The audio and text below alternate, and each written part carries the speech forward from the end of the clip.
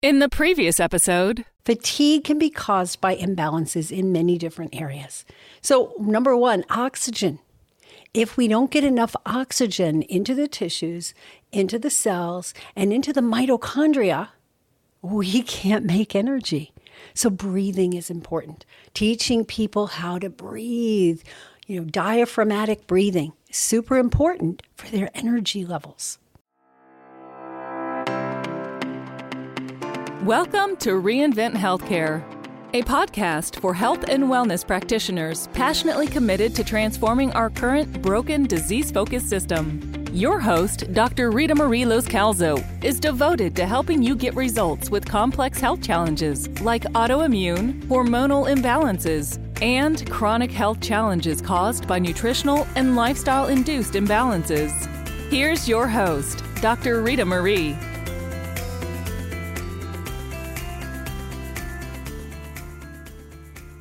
Welcome back to Reinvent Healthcare, the podcast for health and wellness practitioners who are passionate about making a difference.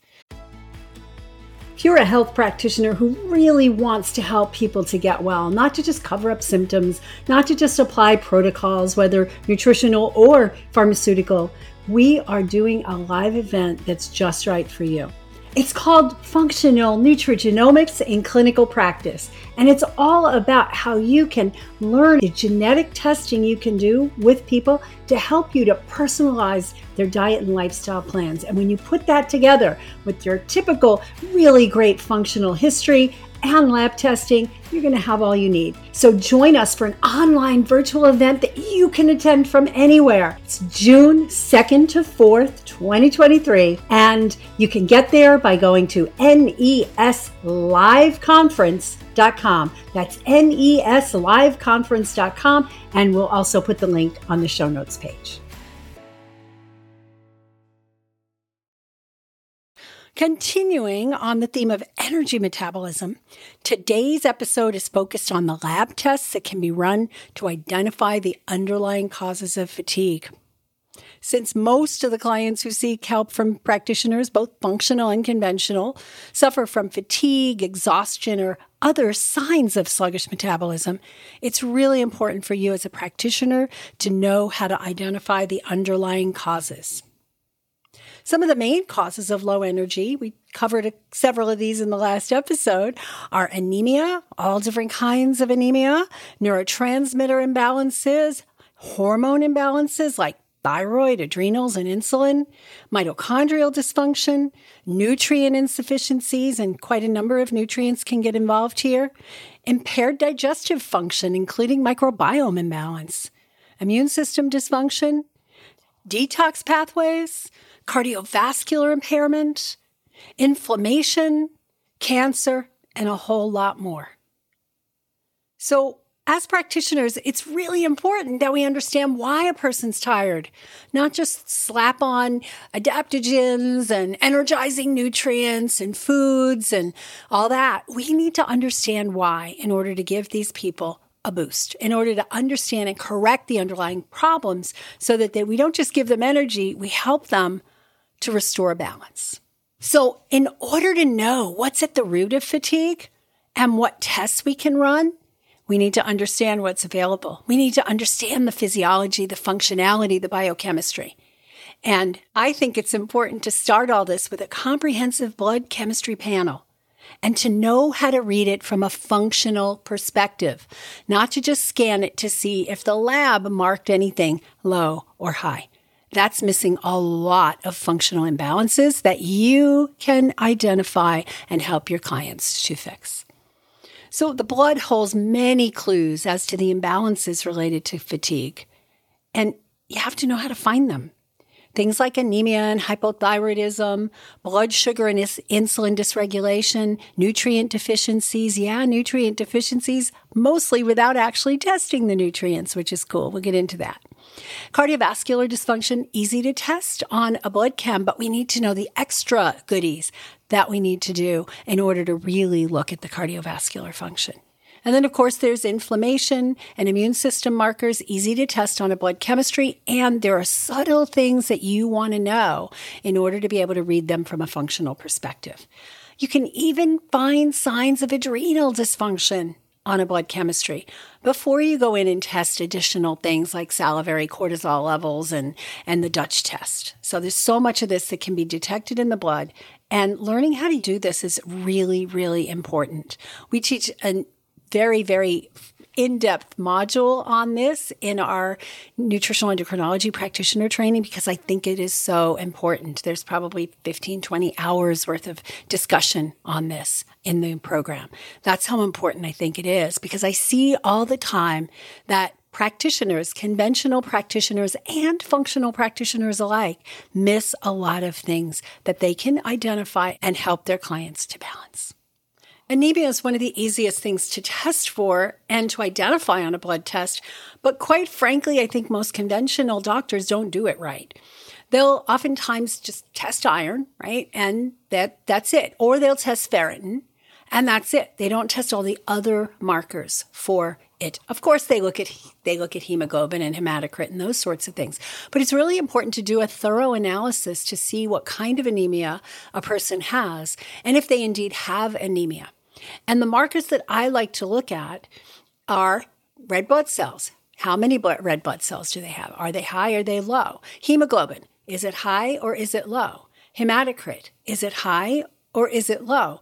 When we look at hemoglobin, we want to look at that in relationship to iron. So if we have low iron and normal or high hemoglobin, that could indicate that we have a B6 deficiency because B6 is important in incorporating the iron into the hemoglobin, into the red blood cells. So it's really important to be looking at not just individual markers, but ratios. When we look at the MCV, mean corpuscular volume, if we just look at it and say, oh, it's low, then it's an iron deficiency anemia that may not be the full picture. If we look at it and we see that it's high and we say, oh, it's a macrocytic anemia and it may be B12 or folate, that is true. And there's another option. It could be perfectly normal and we can have an iron deficiency anemia and a macrocytic B12 or folate deficiency. So we have to look at other markers to confirm. If we want to know if it's the B12 folate, we can look at numbers like homocysteine. If the homocysteine is high and the MCV is normal, it could be that we have an underlying iron deficiency anemia along with a B12 deficiency. And a lot of doctors these days aren't even running iron. I'll look at somebody's test and I want to identify these things and I don't even see the iron.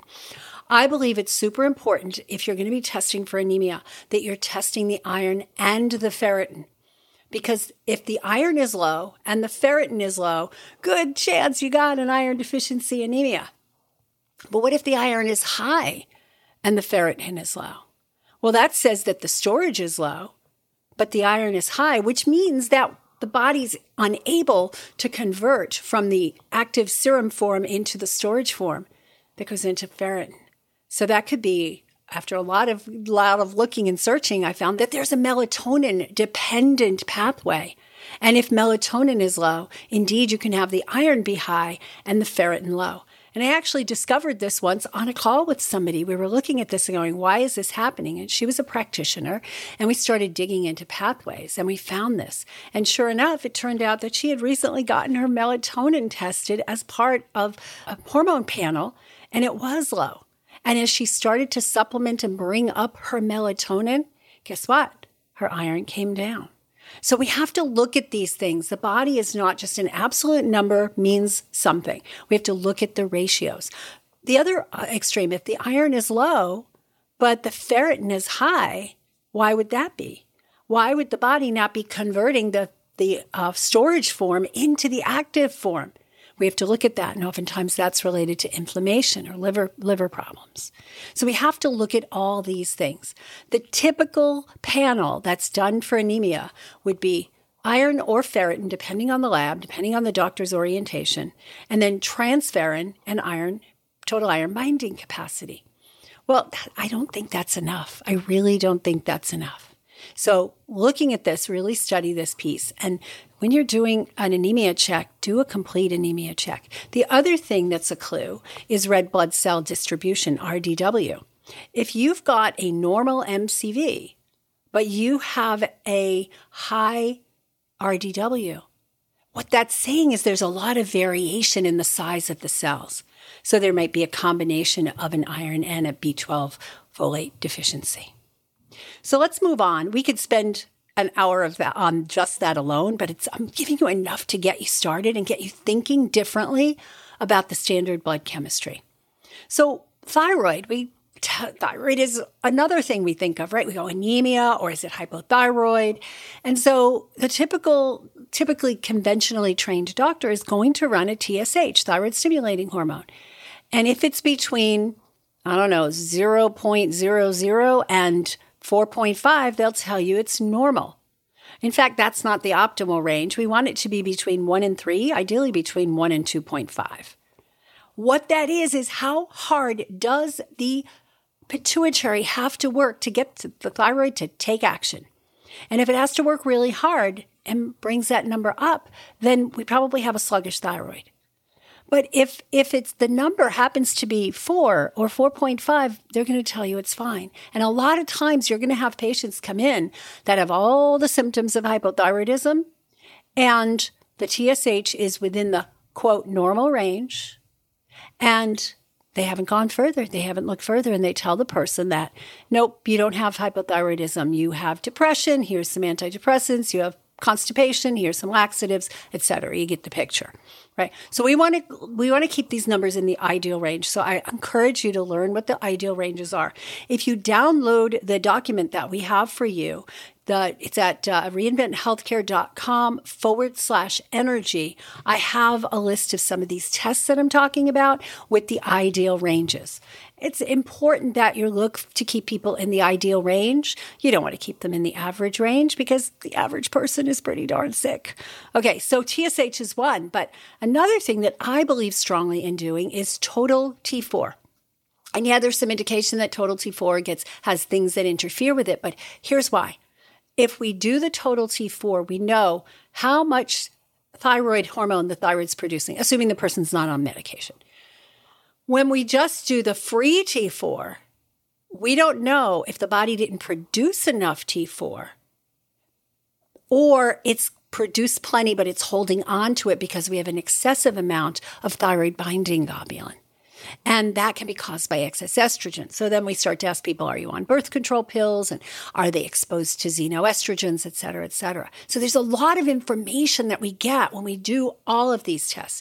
So my recommendation is to do the TSH and the total T4 and the free T3 and the free T4.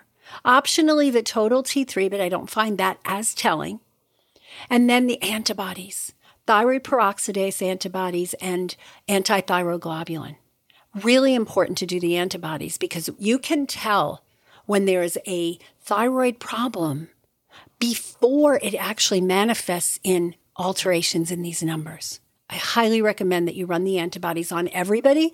And if it's a female and they tend to have problems with weight and other hormone problems, rerun them every year. It's really an important thing. The other one, if you suspect somebody has hyperthyroidism, usually not going to be presenting as fatigue, but they may, because with hyperthyroidism, they're go. They're expending all this energy because the metabolism's so high, and by the end of the day, they're exhausted. So you may or may not run thyroid-stimulating immunoglobulin. I don't usually run the thyroid binding globulin. I usually guess at it by the other numbers, but that's something you could run to get a complete picture if some of the other numbers aren't giving you the right number or the right information. Reverse T3 I sometimes run. Again, I can usually detect whether I suspect reverse T3 is a problem by the ratio between T3 and T4. But there's additional things that give you an idea of how the thyroid's running. You've got to run the vitamin D. And if the vitamin D is low, you can't get the thyroid to produce properly. You also should be looking at a lipid panel because low thyroid function will lead to high cholesterol in spite of good diet and other kinds of factors that you would not expect this person to have high cholesterol. I recommend a vitamin A and homocysteine analysis because the receptors on the cells, the thyroid receptors, are not going to work properly if we have excess homocysteine or not enough vitamin A. And if I've run genetics on somebody and I notice that they have a SNP called BCM01, then I'm even more likely to be looking at their vitamin A status or just supplementing with vitamin A to help them and support them. HSCRP, highly sensitive C-reactive protein, because inflammatory markers will affect the thyroid receptors and also will affect the conversion from T4 to T3. The other thing I run in relationship to thyroid is fasting insulin, and the reason is that insulin elevations can interfere with thyroid function, especially at the receptor level. So that's what I think is a complete thyroid panel. Again, reinventhealthcare.com/energy, and I'll give you a list of those. What else? What else can contribute from a hormonal imbalance that can be detected in the blood is blood sugar. So yeah, fasting glucose, it's not a great marker. It's one of the last ones to change when there's a blood glucose imbalance, when there's an insulin dysregulation, as we spoke about in our metabolic processes section of this podcast. But I like to look at insulin. Because insulin is usually elevated early on in the process of blood sugar and insulin dysregulation. So I look at glucose, insulin, hemoglobin A1C. Sometimes that's accurate, sometimes it's not, depending on whether the person is anemic or whether the person is an athlete. C-peptide, if those other numbers don't give me the right amount, that gives me an idea of how much pancreatic function is left. I usually do that when I suspect that somebody might be in the later stages of blood sugar dysregulation. And then, of course, antibodies, which, again, I do that when I suspect that something's not right with the other numbers. What else can we do? Well, if you don't have good cardiovascular function, how are you going to have energy, right? The heart has to pump the blood to all aspects of the body. So I like to look at lipid panels, but not just the standard lipid panels. I like to run an advanced lipid panel that includes particle sizes and lipoprotein(a). And that gives us a sense of how this is running, how well the cardiovascular system may be running. And if I'm not really clear from my numbers and I really suspect something might be going on with this person's heart, especially based on family history or the way they're presenting, I'll run a calcium score. It's a CT of the heart. That gives us some great information. Very low radiation exposure and well worth it. What else can we look at in the standard blood? We're still in the standard blood mostly, but maybe some a little extra add-ons that are not done in the conventional one. What about inflammation and immune system dysregulation? If someone has a lot of inflammation in their body that shows up, maybe it's joint inflammation, maybe it's gut inflammation, maybe it's in the skin. The inflammation is a stress on the body and causes the energy to go low. Or maybe there's an autoimmune process going on, and we see low energy in almost all the autoimmune conditions that we've identified.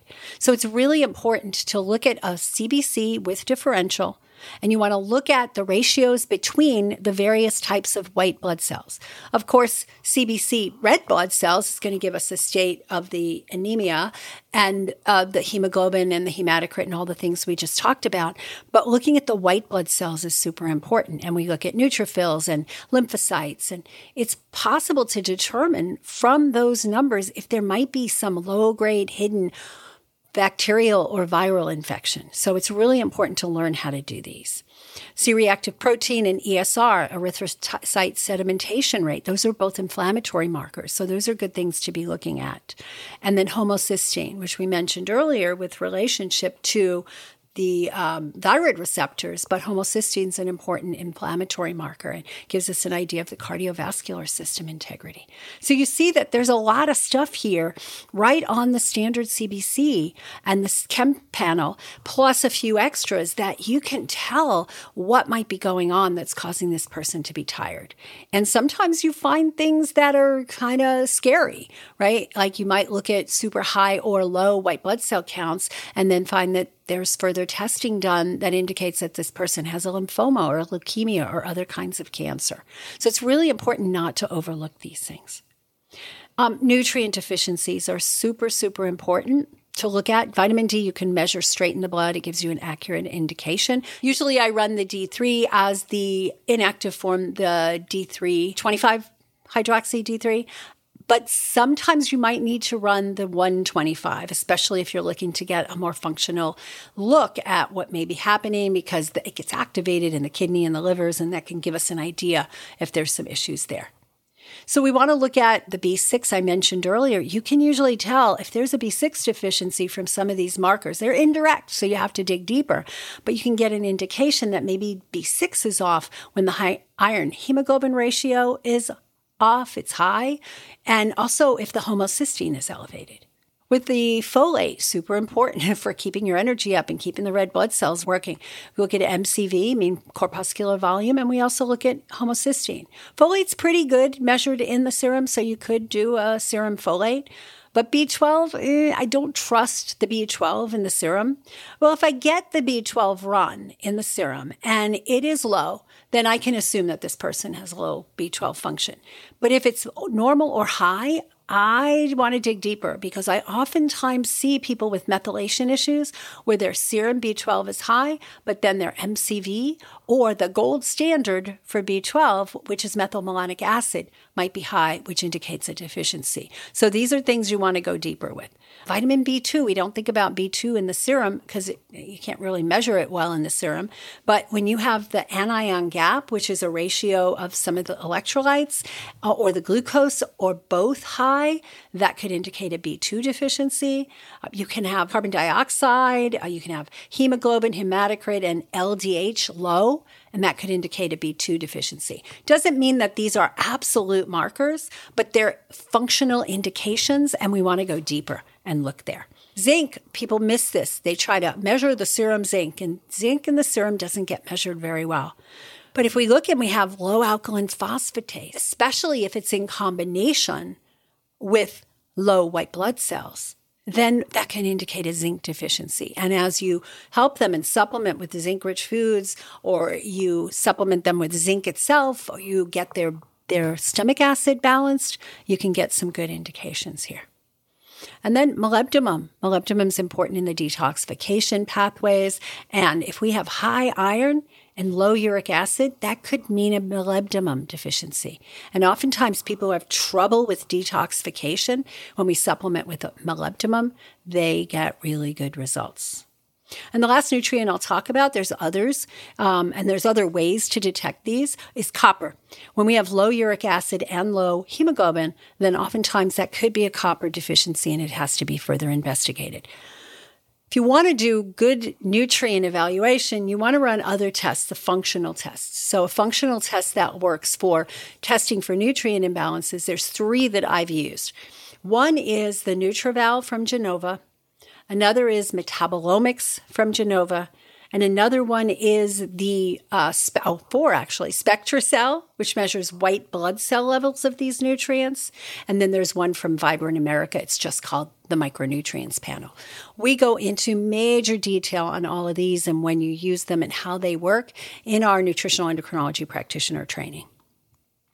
The last one I want to mention in terms of the blood, and this one we don't usually think of, but there are some markers in the blood that could indicate that the adrenals are out of balance. And this is indicated in lots of different studies. I've learned it from various functional medicine practitioners like Dr. Karazian and Dr. Walsh, and they talk a lot about how you can get indication of how the adrenals are functioning. How's the cortisol level when you look at the sodium and potassium levels? Let's take a look at some of the functional tests that you can look at to find out if indeed there's an underlying root cause of the person's fatigue and help them to get their energy back.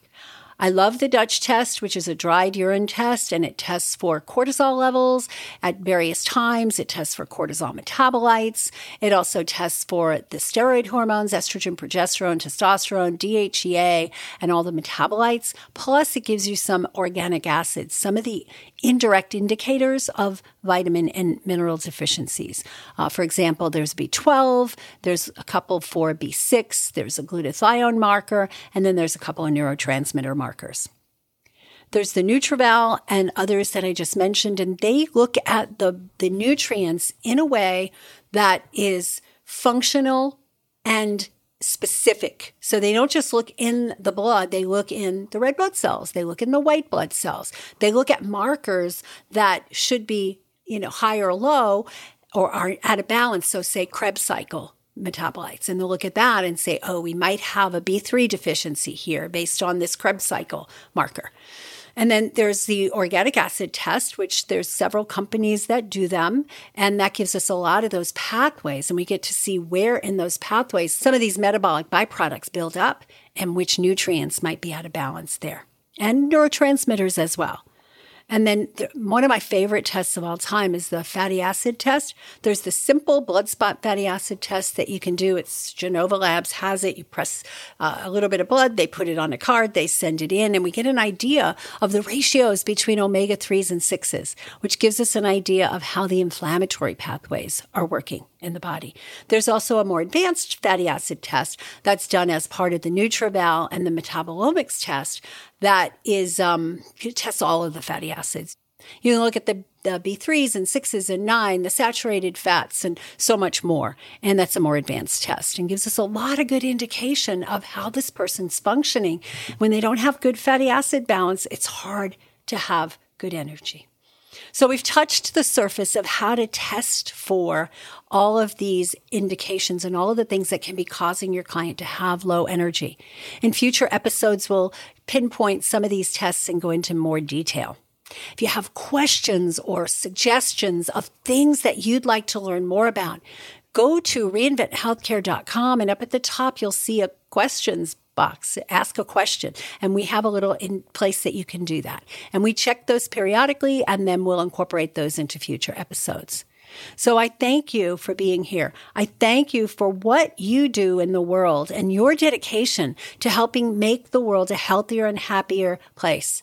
I think it's super exciting that we have the tools to help people identify the causes of their fatigue, their low energy, their exhaustion, whatever they're calling it. So rather than just covering it up with caffeine and sugar or quick energy fixes, we can empower them to make the appropriate diet, nutrient, and lifestyle changes that will improve and possibly even save their lives. The more you master the art of using functional principles to identify imbalances and using whole, toxin-free foods, herbs, and nutrients to balance body functions, the greater your success in helping these people and empowering them to achieve their health and wellness goals. And I don't know about you, but that's what I'm here for. That's what I'm here for. I love helping people to identify things, to help them solve problems that they've had for years and nobody else has been able to solve for. This was going to lead to a fulfilling and thriving practice, and you're going to feel great at the end of the day because you feel fulfilled, because you help people rather than just giving them something to mask their symptoms. You're changing lives for the better. So download the free guide I created to access checklists and support you in helping your clients to restore their energy. In that document, you're going to find a list of the labs that we've talked about today, so that you have a kind of cheat sheet checklist. And I encourage you to learn more. I encourage you to reach out to us and see if joining us in some of our practitioner trainings. We do a lot of webinars, and we have some amazing programs to help you to become that kind of practitioner that doesn't miss these things. So download the guide at reinventhealthcare.com/energy. And until next time, shine on. Thank you for listening to the Reinvent Healthcare podcast. Join the movement of practitioners that are guiding people to actually get well rather than covering up their symptoms. Connect with us at reinventhealthcare.com to access resources and tools that will empower you to create a thriving health practice.